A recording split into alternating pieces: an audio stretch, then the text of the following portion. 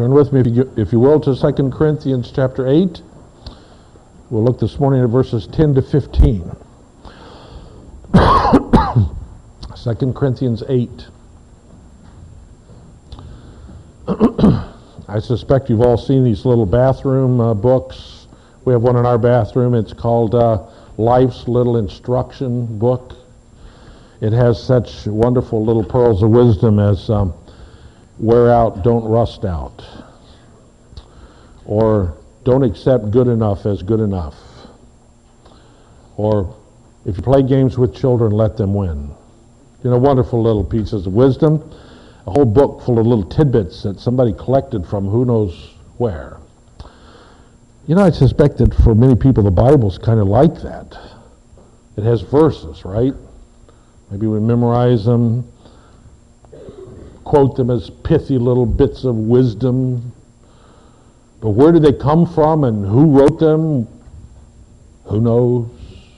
God dropped them on the lawn, I guess. I don't know. But the truth is, the Bible is not like my little life's instruction book.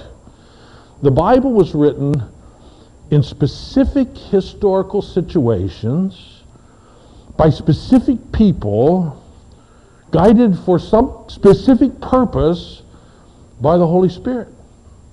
The truth is that the more we can know about who wrote it and when and for what purpose, the more we understand what God intends to say to us. It's not just little bits of wisdom. It's literature written in some time and place for some purpose. So I say all of that just to introduce that I want to tell you something about the background of our text today. For actually this is a text where we know quite a bit about the background of this text. In the middle of the first century, the Christians in and around Jerusalem began to have a lot of trouble, really hard times. There was apparently a famine during the reign, that part of the world, during the reign of the Emperor Claudius from about 41 to 54 AD. And at that same time, with all the trouble that the famine brought, persecution really began in earnest for Christians in and around Jerusalem. So when the apostle came and met with the leaders of the church in Jerusalem, Peter, James, and John, and those guys, and they recognized the legitimacy of his ministry out in the Roman Empire, one thing they asked of him was, but would you please remember the poor? Something that he was concerned to do. And in fact, we see Paul doing that. So not long after that, or a few years later, Paul and Barnabas are up in Syria, north of Israel, in a town called Antioch. And there they collect some money as a relief effort. And they go and they take it down to the leaders in the church of Jerusalem, saying, we've gathered this up to help you out here. They're remembering the poor there in Jerusalem. But the truth is that as time passed, the situation in Jerusalem only got worse. And so Paul, seeing this need, began to tell all the churches throughout the whole Roman Empire, everywhere he traveled, all of these Gentile churches. He began to tell them of this need and to plan to collect this huge big relief effort offering, which then could be taken to relieve the needs, to relieve the trouble of the church in Jerusalem. When Paul wrote 1 Corinthians, this was already beginning. And the people were quick to respond, and they made plans to give. But now some time has passed, and he writes the second letter to the church at Corinth. And apparently, while other churches have given generously, the church at Corinth has kind of grown cold on this project. They made great plans, and they made great commitments, but the truth is, they kind of have lost interest. You know how that goes. Other things come along, your life goes on, and it just doesn't seem so important anymore, and they haven't really done anything about it. And so in our text, in fact, in chapters 8 and 9 here, this is what's going on in this whole text. The Apostle Paul writes again to the church in Corinth and encourages them to follow through with the commitments that they made, specifically these commitments for gathering money for a relief effort for the Christians in Jerusalem who were in the thick of a terrible struggle. So that's the background. Let's listen to what the apostle writes to this church. I want to begin with verse 9 that we talked about already last week, but it sets the context here. For you know the grace of our Lord Jesus Christ, that though he was rich, yet for your sakes he became poor, so that you through his poverty might become rich. And here is my advice about what is best for you in this matter. Last year, you were the first, not only to give, but also to have the desire to do so. Now finish the work, so that your eager willingness to do it may be matched by your completion of it, according to your means. For if the willingness is there, the gift is acceptable, according to what one has, not according to what he does not have. Our desire is not that others might be relieved while you are hard-pressed, but that there might be equality. At the present time, your plenty will supply what they need, so that in turn their plenty will supply what you need. Then there will be equality. As it is written, he who gathered much did not have too much, and he who gathered little did not have too little. Last week we considered, or 2 weeks ago I guess, we considered verse 9. There we learn about how our giving is to flow from the fountainhead of God's grace extended to us in Jesus. You may remember the points there. We give because God gave to us, and we give like God gave his Son. Well, our text today, verses 10 to 15, continues to unpack that same kind of thinking, that same principle. Paul does not now set aside the faith, set aside the gospel, and go into some fundraising mode. Instead, he unpacks how the principles of the faith, how our life in Christ applies to this very practical issue of giving, of the use of our money and people's needs. So this morning I want to set before you 3 principles of the Christian life, which in this context become 3 principles of Christian giving. The first is this, that faith produces works. Faith produces works. The issue of the relationship between our faith and our works has always been a difficult thing for people to define. And people have gone in all sorts of crazy directions with that. But there is no question that there is a connection between our faith and our actions, our works.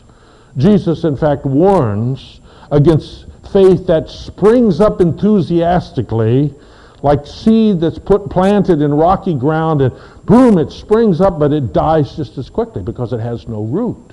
Never produces anything, never produces any fruit. In the same way, James in his writing warns that faith without works is dead. It's just dead. And the truth is, we've all seen examples of this, haven't we? People who were full of enthusiasm and emotion at the beginning, but in fact their faith never produced anything.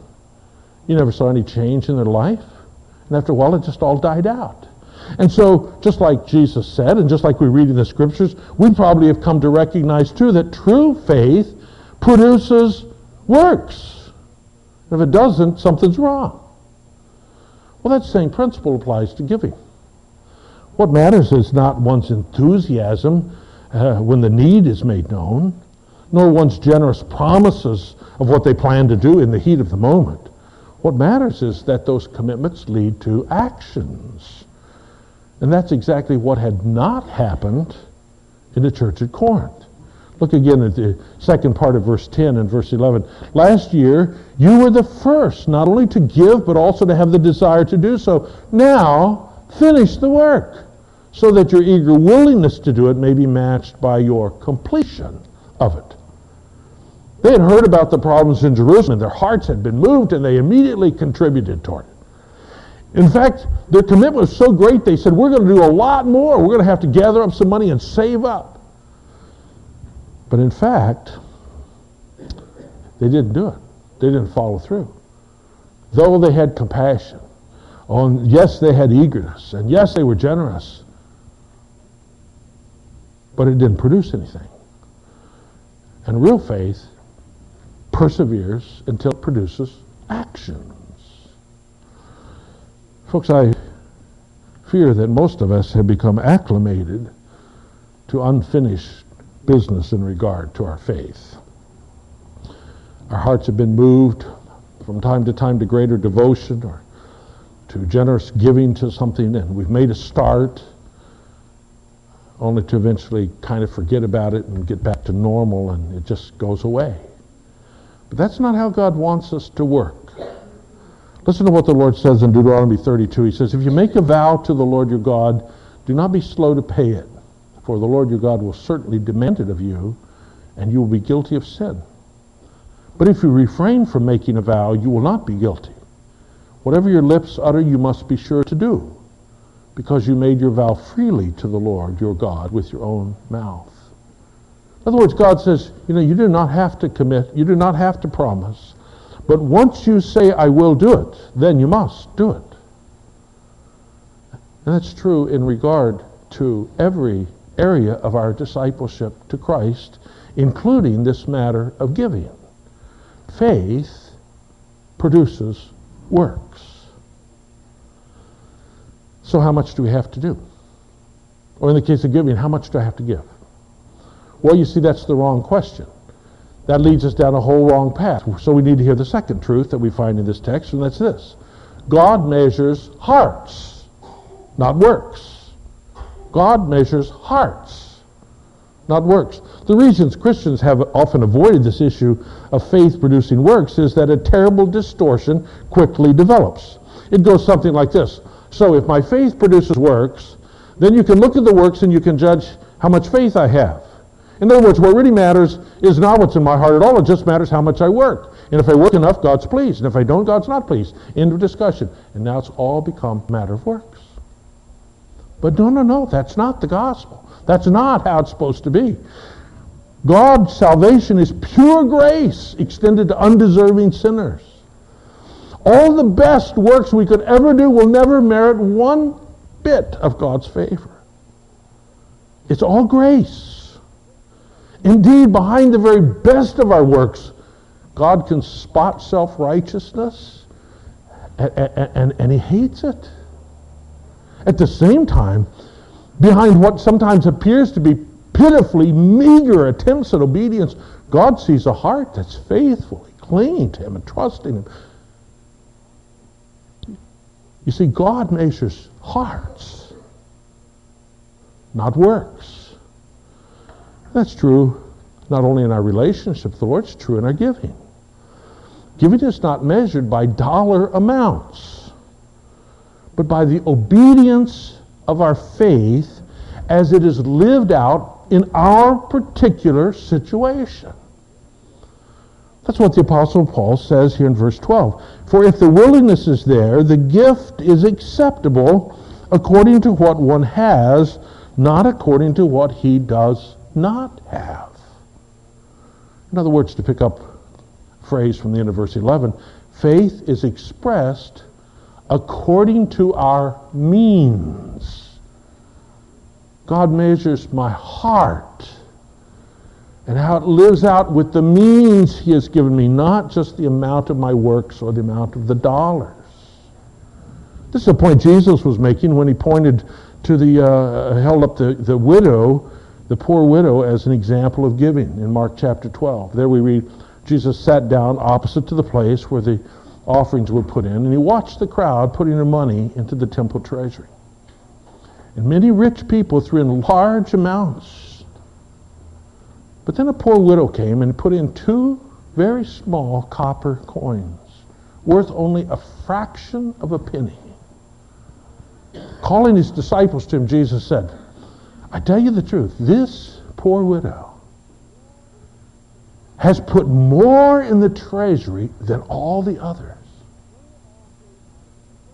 They all gave out of their wealth, but she, out of her poverty, put in everything that she had to live on. You see, the widow's faith produced significant works in the context of her means. Though to the outsider it looked like nothing. But God measures hearts, not dollars. Now, folks, this is a two-edged sword. This matter of faith working according to our means. on the one hand, it means that our requirement to give, to complete the task, to fulfill what we desire to do, fulfill what we committed ourselves to do, is always tempered by our ability to do that. There are times when we may have the best of desires and the most noble of intentions, but we cannot do what we plan to do. We are providentially hindered from it. And in those times we take great comfort in this, that God knows my heart. And He's looking at the heart, not just the external work. But on the other hand, this principle means that all our talk about our desire to give, and all of the impressive gifts we might give, and all of the attention we might receive for our wonderful leadership in the support of some cause, all of this may mean nothing. Because God knows our real means, and God knows our real intentions, and God knows what He has enabled us to do and what we've actually done. And He measures how our heart responded to the means He provided us, not just what everybody thought they saw. I read a conversation years ago in a little mission chapel in Cuba between a wise man of God named Teofilo and a young new believer named Christabel. The conversation went like this: Christabel, if you had 100 sheep, would you give 50 of them to the Lord's work? Oh, yes, I would, young Christabel responded. This is Ellis, young convert. Well, Christabel, would you do the same if you had 100 cows? Would you give 50 of them to the Lord? Yes, Teofilo, I would. Well, would you do the same if you had 100 horses? Would you give 50 of them to the Lord? Oh, yes, of course, Christabel insisted. Well, Christabel, if you had 2 pigs, would you give one of them to the Lord? No, I wouldn't. And it's not fair of you to ask, because you know I do have 2 pigs. You see, the point is, the giving is not measured by our desires. The giving is not measured by the size of the gift. The giving is measured by how it works out in our situation. It's easy to say if I had $1 million, I'd give half of it to the Lord. It's quite a different thing to say if I have $10, would I give half of it? That's why you can never judge someone else's giving, folks. You don't know what it means. You don't know. You don't know where their heart is. You don't know what resources they have. You don't know what commitments they have. You cannot judge that. God forbids you. That's why proportional giving is the biblical pattern. You give in proportion to how God has blessed you. If He blesses you greatly, you give greatly. If He blesses you a little, you can only give a little. God measures hearts, not works. And that's true in regard to every expression of our Christian life. For God knows what resources we have to work with, and He knows what issues we have to deal with, and He knows what troubles we face every day, and He knows what blessings we have been given. God knows what it means for us to really trust and obey Him in our situation, and nobody else knows that, but God knows. People are so easily deceived. In fact, we can deceive ourselves, but God knows. And God measures hearts, faithful hearts, producing what fruit we have the means to produce. I heard Rudy Giuliani say one time that he had learned that his role was to comfort people when they were disturbed and to disturb people when they get too comfortable. And I thought, that's good. I hope this truth does that to us. For I suspect that some of you are always striving and always failing and never able to do what would even live up to your own expectations, and therefore are certain that God is angry with you and God is against you, and constantly live in defeat. But folks, I tell you, God knows your situation. If you're poor, God knows you're poor. If you have no means, God knows that. And if you have struggles, God knows that. What God wants is faithful hearts producing fruit in your situation. That's all. He don't want you to live in my situation or somebody else's situation where he put you. He wants you to be faithful. And he's pleased with a faithful heart laboring in your situation. Be comforted by this truth. But on the other hand, I suspect there are also some of us that are pretty comfortable with ourselves, known and loved by everyone, respected for our generosity, noble causes. Everybody probably wishes they were just like you. Oh, but God knows what's really going on. And God knows what we have, and God knows what we do with it, and God knows where our hearts are, and God knows what we love, and God knows what we trust. And maybe this should be a troubling truth to trouble our our comfortness, our comfort, that God measures our hearts, not the number of dollars we give or the number of works that we do. He looks at our hearts. Well, finally, one more truth from this passage, one more basic truth of the Christian life that's here applied to giving, and that's this. Thirdly, we all stand equal before God. We all stand equal before God.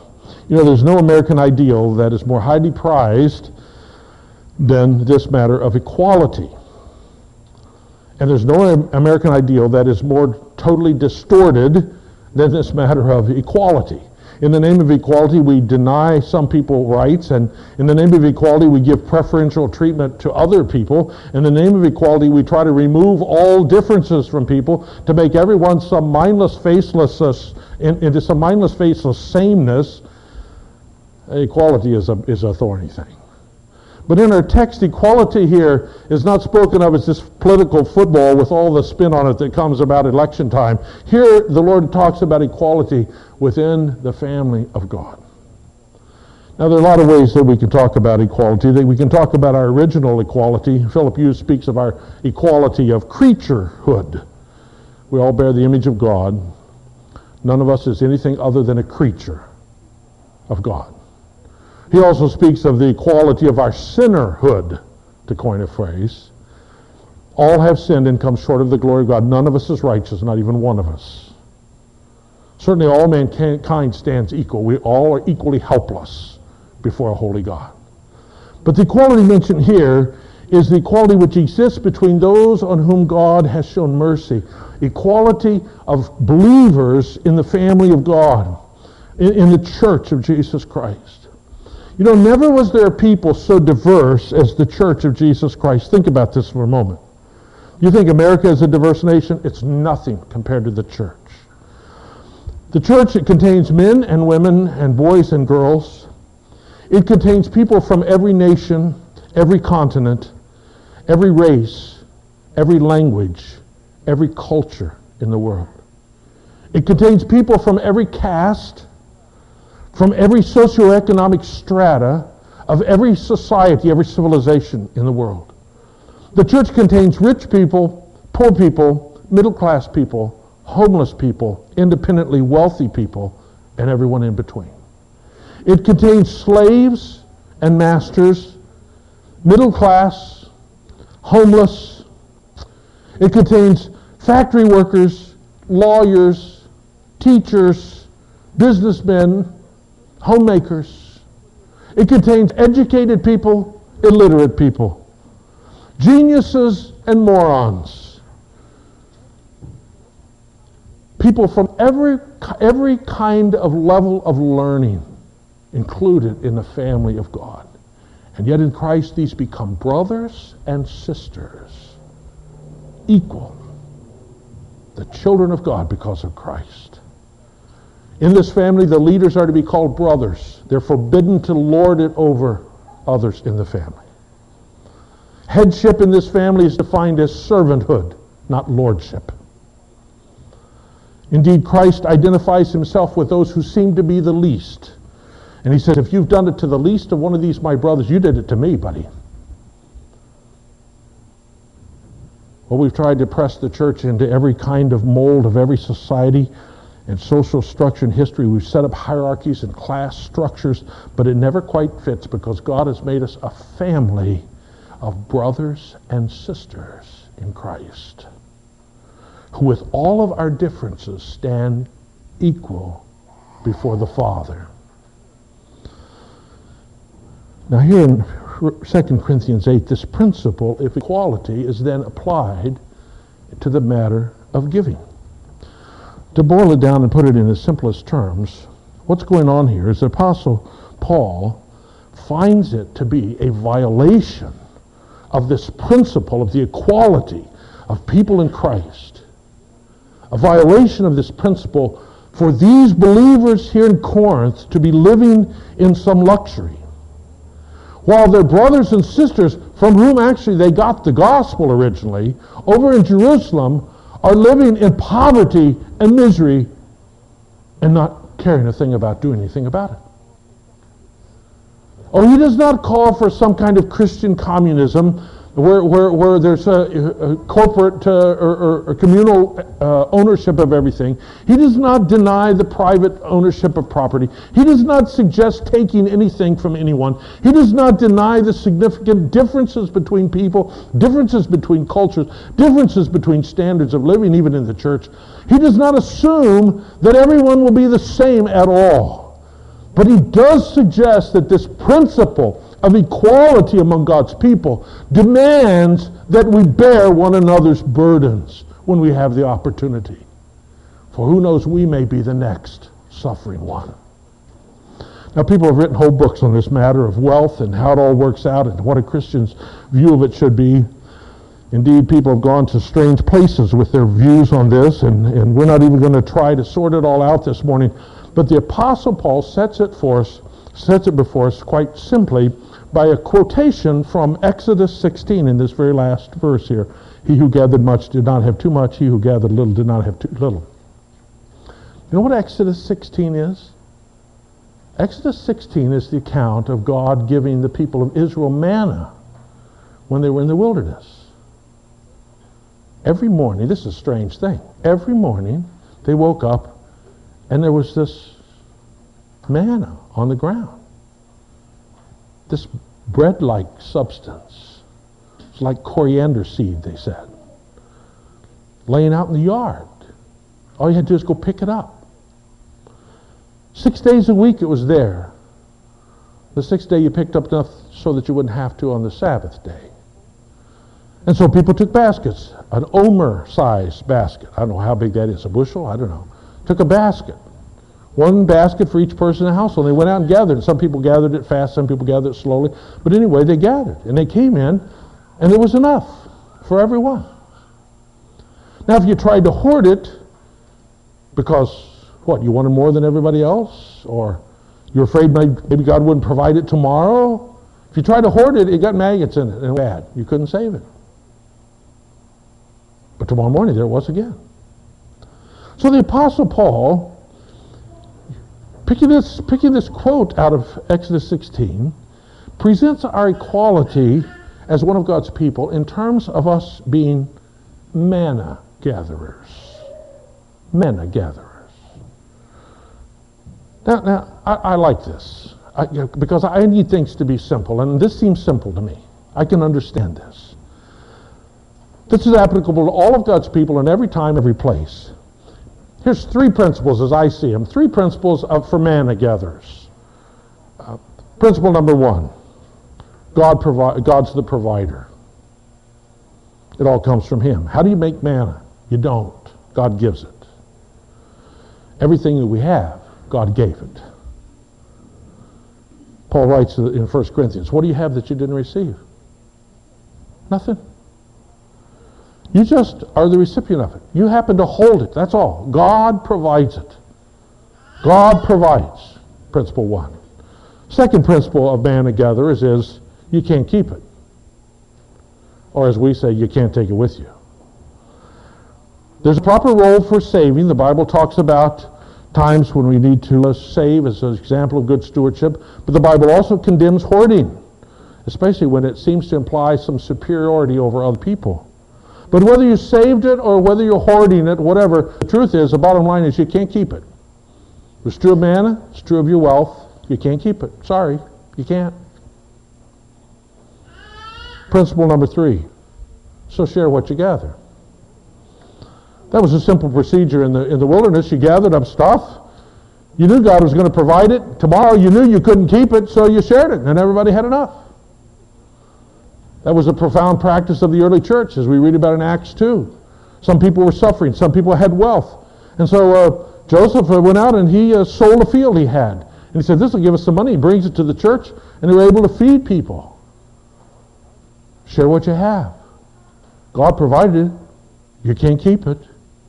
Share it with your brother. And that's the picture that's held before us here.